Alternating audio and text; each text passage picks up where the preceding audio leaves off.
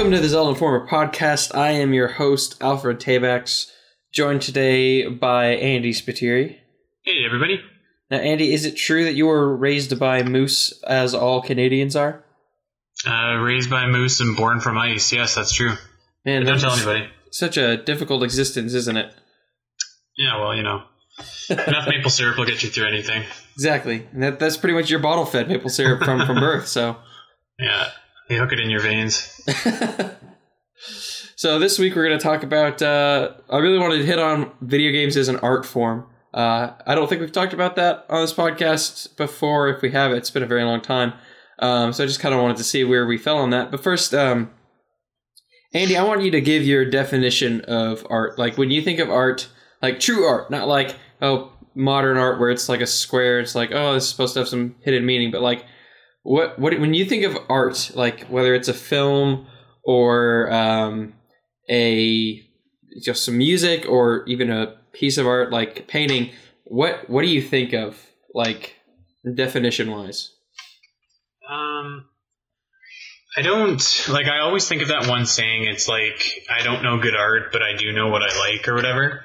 So I think of that right away, because I think there's a lot of different definitions that you could define art as. I guess, I don't know, mine would be something that invokes an emotional response on some level. And that can be visually, that can be via a message that it is trying to say. It can be through a lot of different things. I guess, like, when I think of art, I kind of default to visual images. Mm-hmm. But like music can definitely be art as well. I think we even kind of discussed that in our podcast a little while ago, how like music really adds to video games. Yeah. So yeah, I guess just like, I don't know, like it's hard for me to define, but I know it when I see it, would be my best bad answer. How about that? I mean, I agree. I think that art is something that is that evokes an emotional response from you, like a work or something that's created that elicits a response.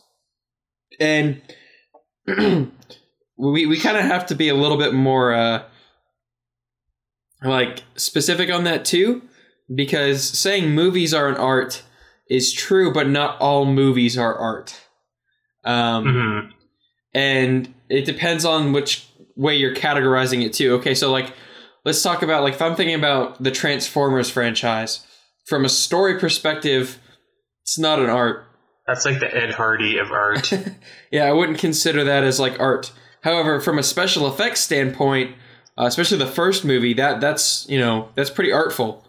And so it really kind of, you have to qualify it sometimes, but I do think ultimately when it comes down to it, it's something that, gets a response from you, an appropriate emotional response, whether that's like awe, wonder, or, fear, sadness, whatever it is.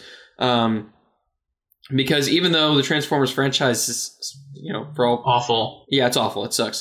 It's awful. Even but still sitting through and watching the first movie and seeing like the gears change in the close-up shots as the Transformers transformed, I was like, that's actually pretty cool. The way that they did that. And so to me, it's like, that's cool. That I'd consider that specific thing that they're doing there, the special effects, as art. I wouldn't necessarily consider the whole thing art. So how then, if we're qualifying art, how do you think that video games would fit into that mold of art? I guess when I think of art in video games, it would be like kind of a blending of surreal visuals, which is like a thing that is unique to video games. Because they have, I guess, video games and animation both have this in common, where they can create a little bit more. They're not tied to being realistic. They're not really tied to anything, so they can just create a world or whatever that's pretty surreal, blended together perfectly with music, blended together with something via a story, or like something that kind of invokes an emotional response out of you. Would be how I would define it. It's probably easier for me to list off the games I would consider as art, and you can draw your own definitions based off what I would consider to be art in video games, rather than for me to like explain it. Like I said, like I just kind of know it when I see it. Yeah, and I mean, like, I think one of the benefits that video games have over movies is that they're longer, and that they can be longer. They're not really restricted by time. And granted, movies aren't restricted by time. Like, there's no law that says, oh, your movie has to be, this long or can't be any longer than that. It's more of an attention span thing. Mm-hmm. Whereas games can be broken up and broken down, and you could play it for 4 hours, 5 hours, and then be like, you know what, I'm going to save the rest of this for later, and then keep coming back to it. And so you can get a full story, like with really well-developed characters, in like a 20 hour game or 70-hour game or whatever it is. Like, I think I've clocked in at this point, before I did my New Game Plus, 70 hours in a Persona 5. And so, like, you got to see the characters and understand the villains, and you got to see all that kind of stuff that you really wouldn't normally see in a movie that's 2 hours long. So I think that they have a benefit there, and that they have more freedom to explore things. Whereas in movies, not that they're constrained, but they're constrained by their audience. Because even like Lord of the Rings, that's my favorite movie franchise ever. I love them. I don't know if I'd necessarily say they're art. They're excellently made in every aspect, but I don't know. I guess it's tough for like a non-artistic person like me to kind of quantify that, but you might have made some enemies there saying that you don't know if they're art. Well, and like, I love Lord of the Rings more than anybody. I've written a lot about it. I've watched them all the time. I just don't know. I wouldn't consider that art necessarily so much as just excellent filmmaking, Yeah. And that in and of itself can be an art though too. Yeah, and that's what I mean by definition. If you're talking like the art of filmmaking, then Lord of the Rings is a masterclass. If you're talking music, it's a masterclass. If you're talking pretty much everything that Lord of the Rings did was perfect. And I'm trying to think of like a movie. Well, except for the last Hobbit film.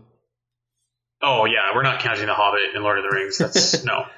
I'm taking a look at my movies right now, and I'm looking for something that I would say is like truly art. And like, I don't know. I don't. Maybe it's just me. I'm not sure that I would define movies as art necessarily, but again, that's a pretty non-artistic person talking here. So yeah, I mean, I'd consider movies an art. Like, again, you have to break them up into specific parts to look at what is exactly the art, like what you would consider artful about it. And there is an art to movies, but movies can also be an art, and those are two different things. Having an art to movies is like there being a specialty, and it takes a special kind of person to do it. But anyone can go into iMovie and make a short film, but very few people can spend millions. Well, not very few people can spend millions of dollars, but very few people could put out an exceptional film that a lot of people like. And like you were talking about with Lord of the Rings, like how the music is fantastic, the score, like all of that, it fits together to make what I'd say is a piece of art. And even movies like hate it or love it, La La Land, the movie that almost won Best Picture, is, I love the soundtrack to that. Not like, it's not my favorite movie of all time, but I really love the soundtrack. And again, when you say something is an art, or is art, you have to talk about what you mean, especially in a multimedia setting, because when you look at a piece of art, like a painting, there's not that it's one dimensional, because that in art there's, never mind, not going to get into art, but you look at a piece of art and you're like, okay, this is one sole piece, so I'm looking at everything there is to see. There's no music that needs to be played along with this, there's no special effects, it's there and it's done. And so it is a, like, all of its pieces come together to form a whole, but it is the sum of its parts for all intents and purposes. And while movies are as well, there's a reason why the Oscars are split up into special effects and costume design and best actor. It's because there's different parts that are also art. And so when we look at video games, we also have to look at it in the same way. So kind of, if we want to quantify it in the same way that we do the video game awards, I guess, when you look at voice actors and special effects and even game of the year, I think that, we talked about how video games can elicit an emotion, or how art's supposed to elicit an emotion. And I think video games can do that. And that's, the point that I was making is that sometimes it can do it better than a movie because it has more time.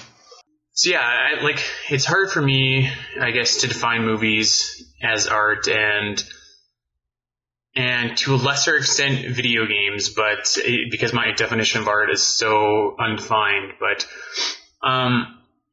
like I said, I think you'll have a better idea of what I would consider art based off the video games that I would say are artistic. Because I don't know, I feel like something can be really well put together, like Lord of the Rings. Everything about it can be a fine art. The shooting is a fine art. The music, the acting, the directing, all that is it takes a great artist to do. But when it's put together, I don't know if I'd say that's art or not. I don't know. It's difficult for me, I guess, once again, to define. Mm-hmm. So then you said that it's easier to talk about the games. So I want to split that into two sections. I want to talk about games that we think of as art, as they are truly a masterpiece in the sense that they kind of transcend just being a video game. But I also want to talk about games that have elicited emotions out of us, since we kind of split up a definition of art there, as being artful, but also the fact that it elicits an emotion. Sometimes it's both for a game. Sometimes it's neither. Sometimes it's either or. There are some games that have elicited an emotion from me that I would not call art. So, and by emotion, I don't mean like rage quitting. I mean like a genuine emotion of, something that you would it makes you feel, based on, whatever quality of the game. So, talk about a game that some games that you would consider art first. I will. Before I do that, I guess my thing is I define, if a game has a good story, I think that it'll make you emote. Whereas I don't know, again, I wouldn't say that's necessarily art. The first game that comes to mind that I would immediately say, and that was a game that popped in my head as soon as you brought this topic up, was Limbo. Mm-hmm. So that game doesn't have a single word in it, I don't believe. But it tells a very distinct story by the usage of its visuals and the setting around you. So everything feels very surreal. The shadows kind of blend together, and it really does what, only a video game can do to accomplish. So I that would be one that I would think right away would be an example of what you would define a video game as art. The second, I would say Ori and the Blind Forest. I figured you were going to go there. Don't know if anyone's ever played it. If you haven't, that's a shame because it's awesome. Again, not really any words spoken, but just a surreal world with just tons of character, tons of personality and story that they tell by using just simple looks and glances, and it all just comes together so masterfully. Like I said, the music and the visuals and the setting just all kind of come together to form this perfect maelstrom that in the first 10 minutes I was just like, oh my god, this game is going to be amazing, and it was something I could just tell immediately. Mm-hmm.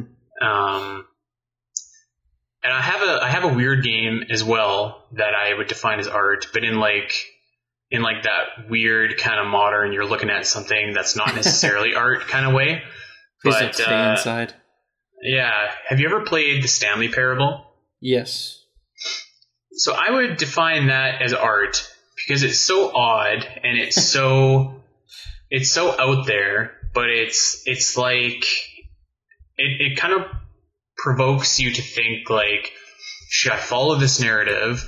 Should I, because the narrative is of him not following his narratives. You know, the stories about this guy who has a predetermined path, but his predetermined path is to rebel against his bosses. So, like, does he rebel by not rebelling, or does he walk the predetermined path that the narrator is speaking? And you can restart it in a bunch of different ways. It's just a very interesting game with many endings, and it's I don't know. It made me think a lot, which is something that I really like playing with video games. So those would be my examples off the top of my head. If you give me a few more minutes, I could probably think of some more, but I'll hand it over to you. I think like a lot of people would agree with my first one. Some people would say it's overrated, but I'd have to say Shadow of the Colossus. Oh, yeah, totally. That game is it's unfinished, but it's a complete masterpiece.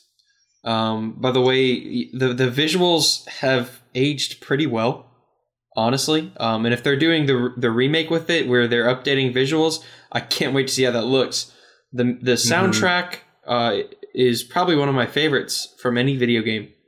The gameplay is simplistic but stylish.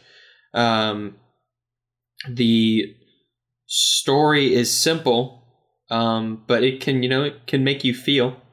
I wouldn't necessarily say that game like brought me to tears or anything, but still, like I consider that game a masterpiece. Just from the simple way it did everything and how it all worked together to make this like fantastic timeless game. I mean, I can't really think of anything else to say about it. That's just, if you haven't played Shadow of the Colossus, definitely play that game. It's one of the staples of gaming. Like, I don't know what else to tell you. It's if you haven't played it, you need to play it. There are not a lot of games I say that about, like, genuinely, but I'd say that if you want to experience something like a hallmark classic of gaming, definitely Shadow of the Colossus. I think you could probably say almost the same about Eco, and even The Last Guardian was an attempt at artwork. Yeah, in video but I don't gaming know as well. if The Last Guardian did as well. I don't know if it did either, but it still tried, which I respect. Yeah. I didn't really like Eco either, actually. I thought I played it, I think, after Shadow of the Colossus, so I kind of had higher hopes for it based off Shadow of the Colossus, and it wasn't really that great. But but like I still think that it strived for that, which is something that I respect. I'd say that, and this is difficult because it's had ups and downs and flops, but ultimately the Metal Gear Solid series I'd consider an art. I'd put that in league with film, but just by the way the story progresses and the way he tells a story. And I mean, Kojima is like a god among men in the gaming universe. But I mean, if I had to pick a specific game, maybe Sons of Liberty. That game there very few games did what that game did. Very few were as bold in their political commentary around them. And that's something else that art does, is it, has criticisms for, the world and society. And that game was all about that. So, I mean, Sons of Liberty it's not my favorite Metal Gear Solid game, but I definitely consider that game a piece of art and a genuine classic too. Sorry that I'm saying a bunch of PlayStation games, but, not saying one's better than the other. See, I would almost put Metal Gear Solid in with Lord of the Rings. That I think that I love Metal Gear Solid. I've played every one of them. I don't know. Kojima's an artist. I don't know if those games are like art, though. I love the stories of them, but I don't know. To me, I feel like that's a good story. How cinematic it is, and how the story takes you along, is art. Like just the way that, I mean, the controls kind of suck for some of the games, and they're really confusing because they change with every iteration. They finally universalized them in 5. But it's just, as much of a mess as 5 ended up being, it's still a great game. And the opening act to that game was fantastic. The hospital scene, it's just the way, like, it's the way that it didn't end that sours a lot of people, and it sours me. Well, and there's really reason for that too. It's not really in his hands. Oh yeah, I'm sure that there's a bunch of shit hitting the Konami. fan at Konami when this was going on, but yeah, that was But still, I'd say that, the way he does games and consequently his games as a film, I think that's the difference between him and other game developers is he treats games as a medium of film, as an interactive story experience, not necessarily like Telltale, but as an interactive story experience where you're going along with the story and experiencing it rather than just watching it. And I think that that's something that he always tries to do with his games. And so, for me, it's an art, just the way he does it. People are probably going to disagree with me. It's fine. Get some discussion going. But I think it just falls onto where you think, like, do you define an excellent story as art, the art of storytelling? I mean, there's definitely an art of storytelling, If it wasn't an art, every game would have an amazing story. But I don't know. I'm not sure I would put that up there. Although, as far as like series go, you're absolutely right. Metal Gear Solid is particularly cinematic, and few series look as good as that series does when it's rocking and rolling. Yeah, and I mean, like I could probably think of other game series that I think of as art. Honestly. If you want to get into games as art, you're going to have to dive into indies, because that's where you really see a lot of games as an art form. You see the most creativity on indies, for sure. Like Hyper Light Drifter. That game is gorgeous, and it plays like a dream. It's just that game feels like it's something that, you would play in an art museum. As like, this is an example of where we are with this kind of like style of art form or whatever. I don't know. I look at that. I look at games like Origami, like you mentioned, Ori and the Blind Forest. Like looking at those types of games, like they're not big AAA games. Especially even Ori, it was published by Microsoft. It's not made by them. Yeah, I don't think any of the games that I said were. I think almost every game that I would think of that I would consider artistic would be like a smaller indie game, perhaps with the exception of The Legend of Zelda Wind Waker. Yeah. Which I would think is quite an artistic game, and it was quite bold, and it was quite a risk. And yeah, it used different art. It definitely had a style onto itself, which I thought was pretty courageous at the time to use. Especially when Nintendo was getting hammered for being like the toy manufacturer back then. Did you ever play Bastion or Transistor? I played Bastion, yeah. Those games I consider art. Just like the style of the game, the music, and just the unique ways of telling stories. Like I'd honestly never played a game. Like, I've played plenty of brawlers and plenty of hack and slashes, but I'd never played a game with a story told in the same way as Bastion, which was really cool. And I think honestly, it's those subjective experiences that ultimately let us detail what we think of as art. And yeah, that's as much as people are like, no, art is objective. Art is very subjective, and it's largely based on our experiences that we view art through. And view the piece that we're looking at, and we're like, oh yeah, this is art or this is not art. I mean, so it's not like I'm going to agree with everyone and everyone's going to agree with me about my picks and your picks. But at the end of the day, I'd say that games can be an art form, and that there are some that I would consider art.. I think if you consider movies an art form, you have to consider video games an art form, because they're almost on the same level now. Yeah, I agree. I'm looking at this weird game that I've played called Botanicula, which is like very artistic. I don't know if anyone's heard of it. It's like this weird game where you traverse around a tree, and you're this collection of little, I don't even know what you are, like little germs or something. Your little tree bits, and you play music and stuff. And it's like $5 on Steam. That's an artistic game if anyone wants to give that a shot. How did I not think of this? Journey or Flow or Flower. That's literally interactive art. Yeah. I mean, I honestly, I've never thought of Flower or Flow as games. I've always thought of them as just art. Like, here's something cool that we made. Just kind of like sit along for the ride. I'd definitely consider those games art.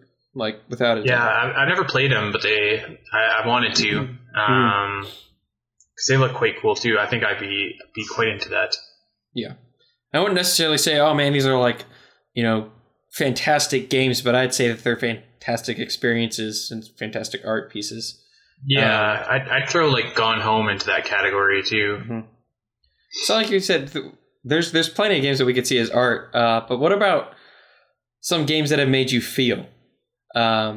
So it doesn't have to be a good game. At this point, I really just want to talk about, for us, you and me, some games that have gotten some emotion out of us and have made us, feel something. And you can make your list however long you want it to be, but I just want to know what games have made you feel, and, what did you feel based on those games? There's two that immediately come to mind. Three, actually. The first is Final Fantasy IX. When you are, when you're going to the end of the game, I'm going to throw a spoiler warning out here. So you're going to the end of the game, and you've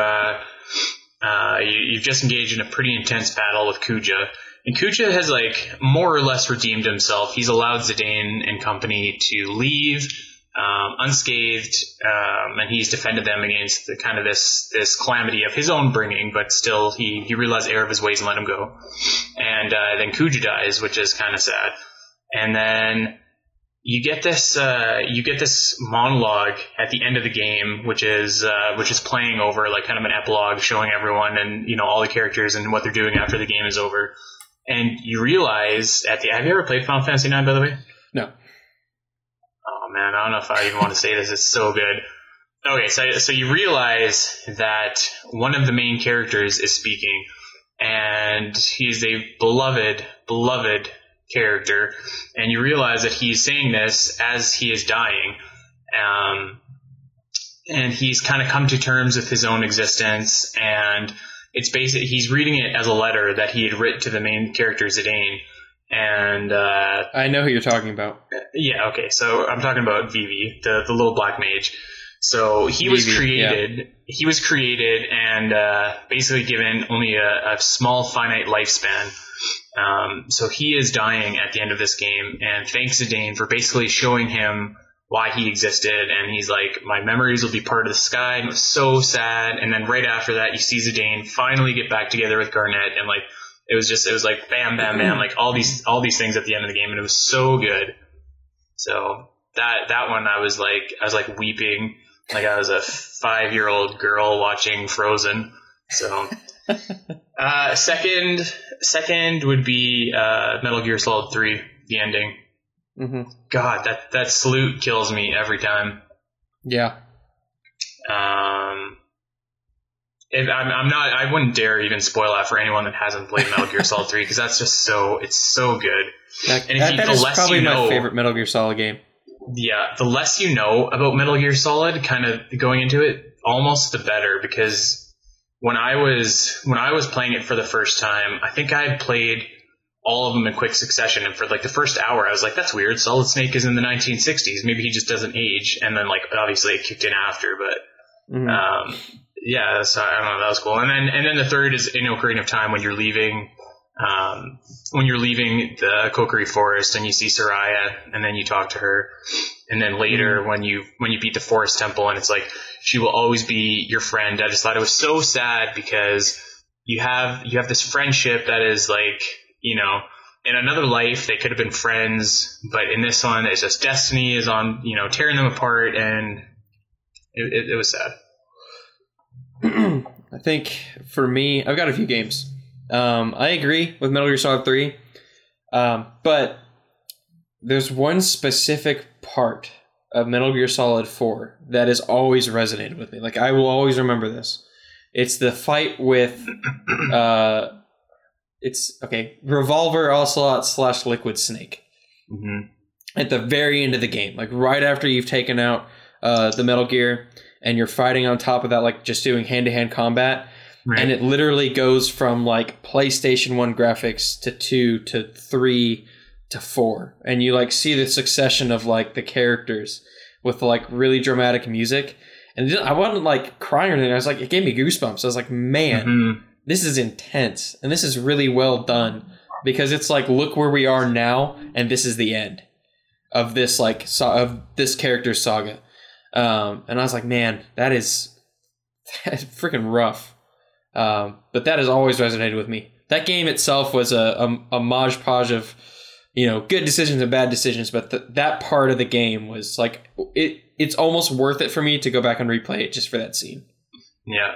I just love that part so much. Oh, can I throw something in there quick? Yeah. Speaking of Metal Gear Solid, this was just like, it didn't make me sad, but it was such a bro moment. EE has just been assassinated by Vamp after you just bust your ass trying to save her, no less. Oh, yeah, and yeah. Vamp comes in, and there's this great scene, like Raiden is trying to console Emmerich, and so there's this great scene where Snake comes up, he looks at Otacon, they kind of don't really say anything to each other. Snake says a few words eventually, but like you can tell he's not good at that, so he gives him this big hug, and it's such a good moment because it's like it's such a Snake thing to do. It's like he is a man of words, but like in that instance he just knew that there was nothing that could be said that would make it better, so he gives Otacon the hug, and it was like, oh, it was such a good moment. So good. Then I have to say, and people always get on to me for this, but Undertale, like, if you play the game the way it's really meant to be played, it's going to hit you hard. If you're don't throw any spoilers out there, because I do plan on playing that. There is, at the very, very end, like, the final boss battle, not on the genocide route, but the pacifist route. The final boss battle after that, like, that is, man, that was something special. I think I legitimately cried at the end of that game. And then there was one scene that, like, it's just the way music in that game fits with everything. That game's such a masterpiece to me. It'll always be a masterpiece to me. But there's a scene where you learn the backstory to something, and it plays a rendition of the main song, like the Undertale theme song, really quiet and really soft, and it's just like solemn, even though it's kind of still like a not necessarily cheerful but upbeat theme. It's like, it's a dark story, and it's telling you the story and how it went, and it's you're just walking down a hallway. And it's just, oh my gosh, I don't have enough good things to say about that game. And then another game, this is actually the Undertale and this other game are in my top 5 games. I don't know how many of you have played it. This is by far my favorite Square Enix game of all time. But The World Ends With You. I played that. My gosh, that game is fantastic. I can't tell you a specific part of that game that made me feel, because pretty much the whole game was like that.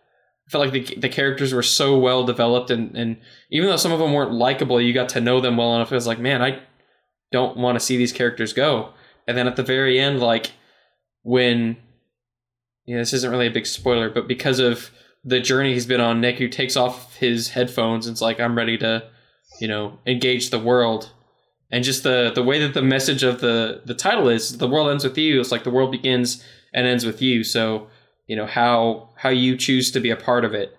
And that was really, it might have also been what I was going through at the time, but it really resonated with me. And that game is always going to be one of my favorites, just because of how well it told its story and how well its characters were. It's a vastly underrated game. Not enough people played it. Mm-hmm. Yeah, I played it, but it was hard for me to get past the card mechanics. I don't do well with card games. It's difficult. On the original DS, I'd say if you were gonna have to pick between the DS version and the iPhone version, definitely pick the DS version. Because it's probably far harder to find the DS version, but yeah, it's probably worth it. I would have to imagine. But yeah, I definitely that game. And then I don't know. I was trying to think of other games. Have you ever played Xenosaga? No. So do you know kind of anything about that series? Yeah. So the main bad guy in that series, at least for the first couple games, is this guy named Albedo, and he is this white-haired dude. He's related to one of the main characters in your party, and you never really know kind of where he's coming from, other than the guy is just obviously insane. If I had to compare him to someone, I would compare him to the Joker. Mm-hmm. So there's this scene in Xenosaga, the first game, where he gets Momo alone. Momo is this android in your party, and she is built to resemble I don't know, maybe like an 8-year-old girl or something like that. So, and she's an android or whatever. So you see Albedo in his lair, and he somehow lured Momo by herself into his lair, and you see all these other discarded replicants, they're called, these androids that look exactly like Momo, and they're just everywhere. And so that alone, with the fact that this 8-year-old girl has walked into this guy's lair, it's like super creepy and super uncomfortable. And like the scene that follows between them is so uncomfortable and weird, and he's literally trying to scare her. He's trying to frighten her so bad that she passes out and her like inner defenses, fail or whatever. It's kind of an out there mechanic, but like the point is he's trying to scare her to like basically to death. And so it's so weird. If you've never played it, I encourage you guys to YouTube it. It's called YouTube Albedo Mabel Pêche. That's French, because he starts quoting scripture in French, talking in French to her, and it's like you will feel super uncomfortable, I guarantee it, watching it. Which is great. I like Albedo as a villain, because I think like if you feel that way towards your villain, then he's probably doing his job right. But it's that always stuck with me. And there's like this gnarly music playing in the background. It's like this shrieking. It's super creepy. I encourage anyone to check that out. I mean, more recently for me, Persona 5, like. I can't get enough of that game. I ended up having to buy the soundtrack, just like the full soundtrack, just because it was so good. There's a bunch of scenes, like different confidant scenes, that really got me. But there was no like F yeah moment until the very end, where I have this really bad habit of playing games on like hard, just to get the trophy out of the way the first time.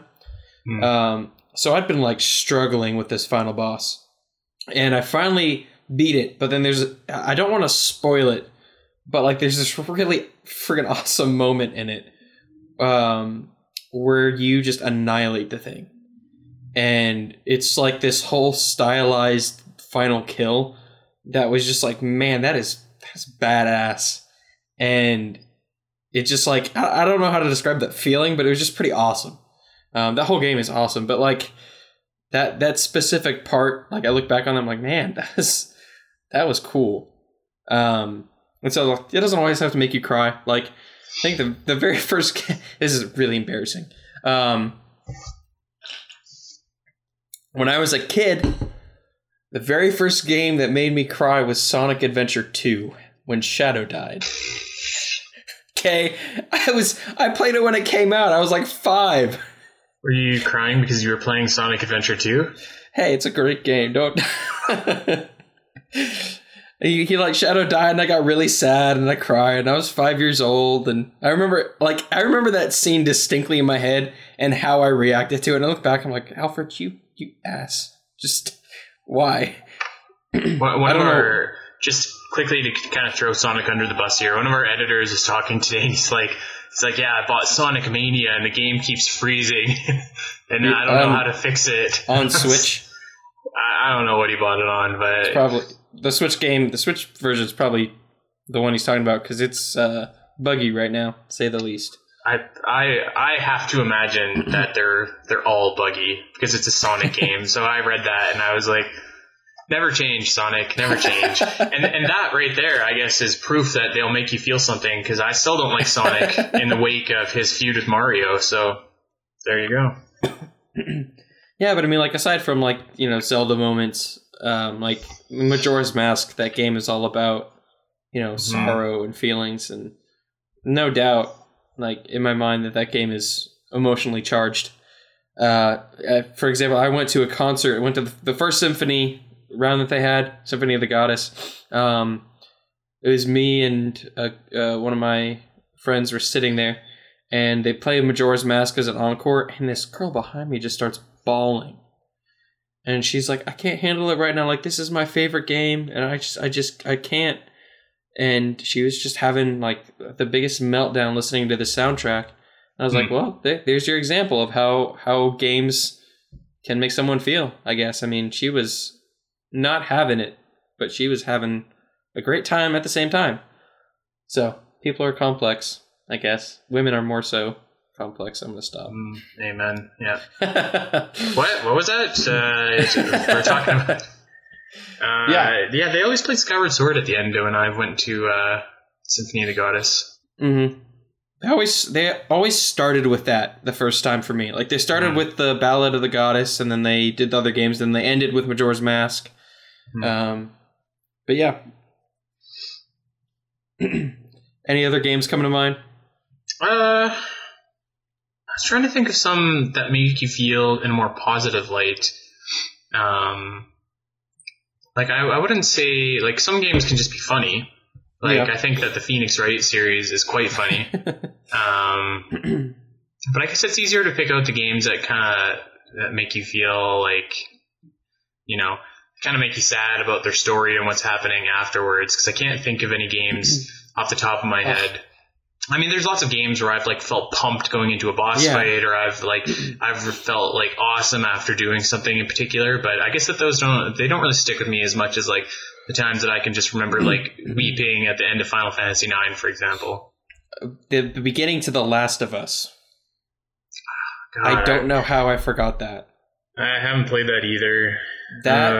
The beginning to that, I'm not going to spoil it for you, but in the beginning of the game, you get very close with the characters, just understanding their dynamic, and then something happens, and, like, I sat, like, put the controller down, and I, like, could not believe what had just happened. I was like, I think that was the first time I think that was actually the first time since I was a kid that I actually cried at a game. Was at the beginning of The Last of Us. I was like, not like bawling, but like teared up. I was like, that is freaking rough, because that set the stage for his character throughout the rest of the game. And so you're right. Like, it is, you know, it's not like there's certain moments in certain games where I'm like, yeah, this makes me feel happy and, like, makes me, you know, smile. But I guess it's more impactful when something makes you, you know, because typically crying isn't something we naturally do. Like, we naturally smile and we're, you know, we try to be happy, but, you know, we try to go out of our way to cry, or try to go out of our way not to cry, or feel that way, or feel sad, or empathize like that. But whenever something like that effectively does it, it's such an impactful experience for us that we remember it. And I think that that's why we remember those things, is because they're eliciting a response from us that we don't typically display, hopefully, that often. The only other time I can think of where I had an emotion playing a game that really stuck with me that wasn't, like, sad or whatever was when I walked into the Forest Temple, which I've talked about before, so I won't talk about it again. But yeah, well, we talked about that. I talked about the Shadow Temple too. It was just creepy, and it makes your skin crawl. Stuff like that, you know, that's still emotions, things that still stick with us.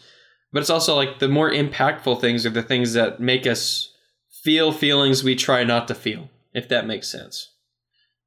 I think that makes sense. We go out of our way to not, you know, not that we try to be stoic all the time, but nobody wants to be the person that cries all the time or cries during movies. Like, the scene in Up, the opening scene for Up still gets me.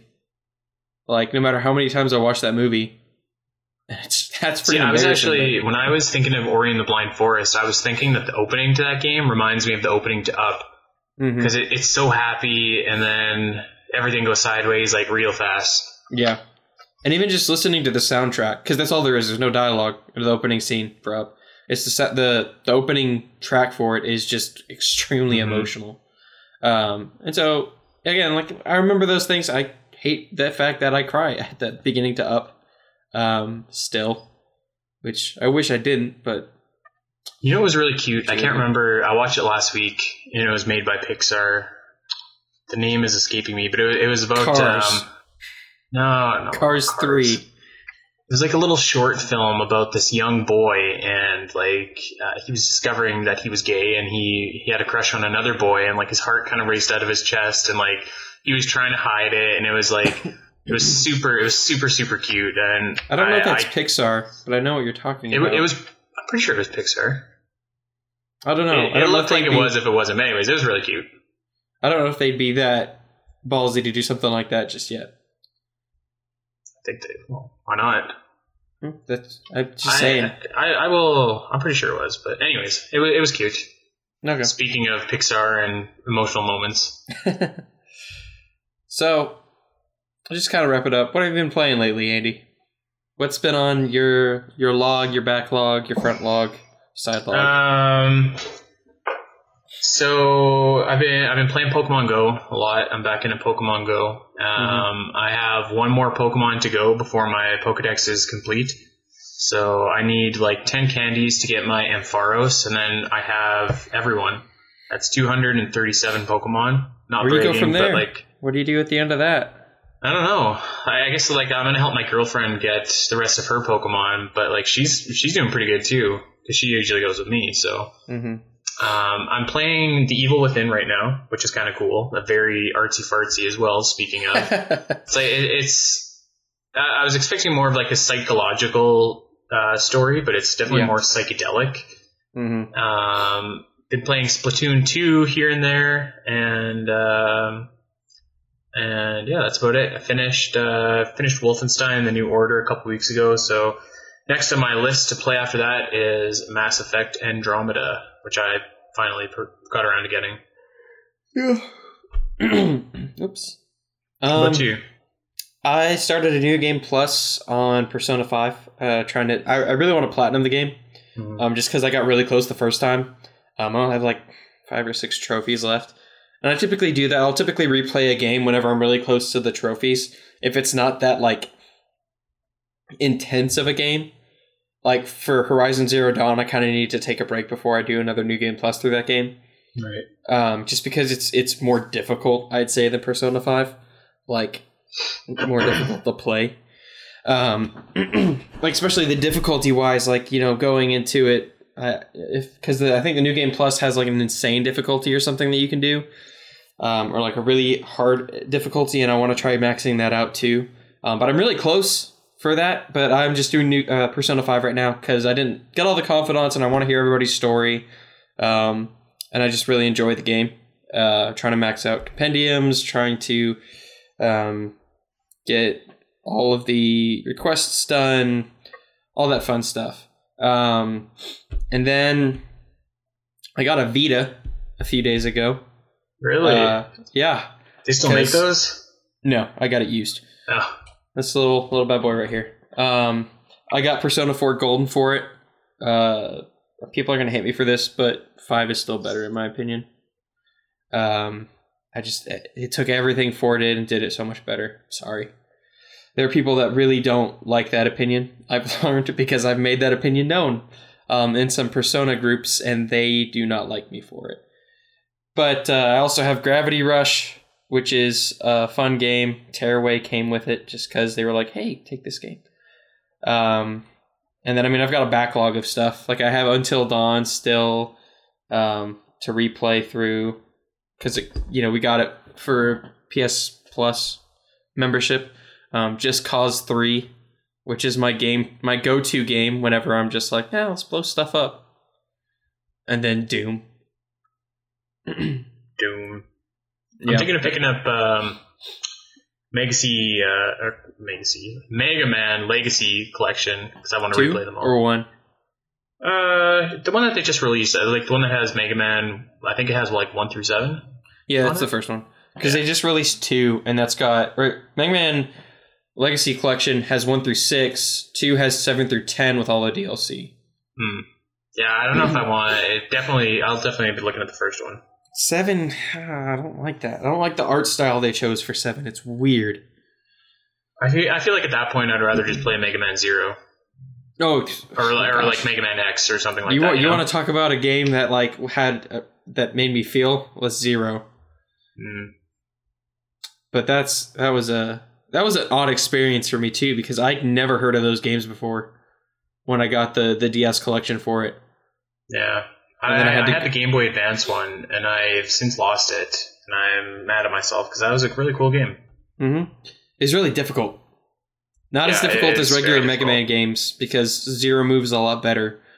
But it was difficult. It's looking back on it, I don't understand why they changed his design so drastically.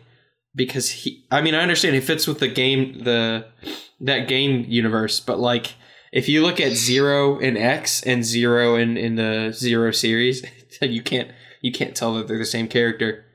Mm-hmm. Like barely. He's like some ninja now in the new one or whatever. Yeah, rather than like a bulky fighter. Yeah. But yeah, so that's what I've been playing.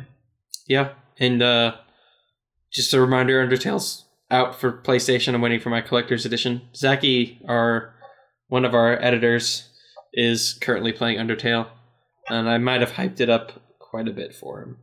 I'm gonna get that like the second that it comes to Xbox. Yeah, I don't have a PlayStation. I really wish that I did. I should have got a PC PS4. too. Oh, my PC just sucks though. Like it can barely play. Botanicula. It doesn't require that much. I played it on like this Lenovo tablet with 2 gigabytes of RAM. You could probably get it done on anything. It's not that intensive. You can always want the best gaming experience, but like it'd be like playing Earthbound on an emulator in terms of quality, like of usage of your space. All right. So go for it. Everybody buy it. Buy it now. I'm not being paid to say this. Invest in gold. That's it for this week then, I guess. Unless you want to hear us talk conspiracy theories, I can do that for another hour. Who detonated that nuke? Was it the boss? Was it in 3? Yeah, I got it. Oh, I was talking about real conspiracy theories. We could talk game conspiracy theories too. We'll save that for a later date. Yeah, game conspiracy theories. Tune in next week. Why did Konami really fire Kojima? Oh, I would love to know that. I'd watch a documentary on that. We are the documentary on that. Let's go. Yeah, we'll let's pull all of our resources, all the money we're getting paid for Zelda Informer, and make a documentary on it. Get ready for a very high quality documentary. Okay, guys. See you later. We better go before we get cut off. Bye. Bye.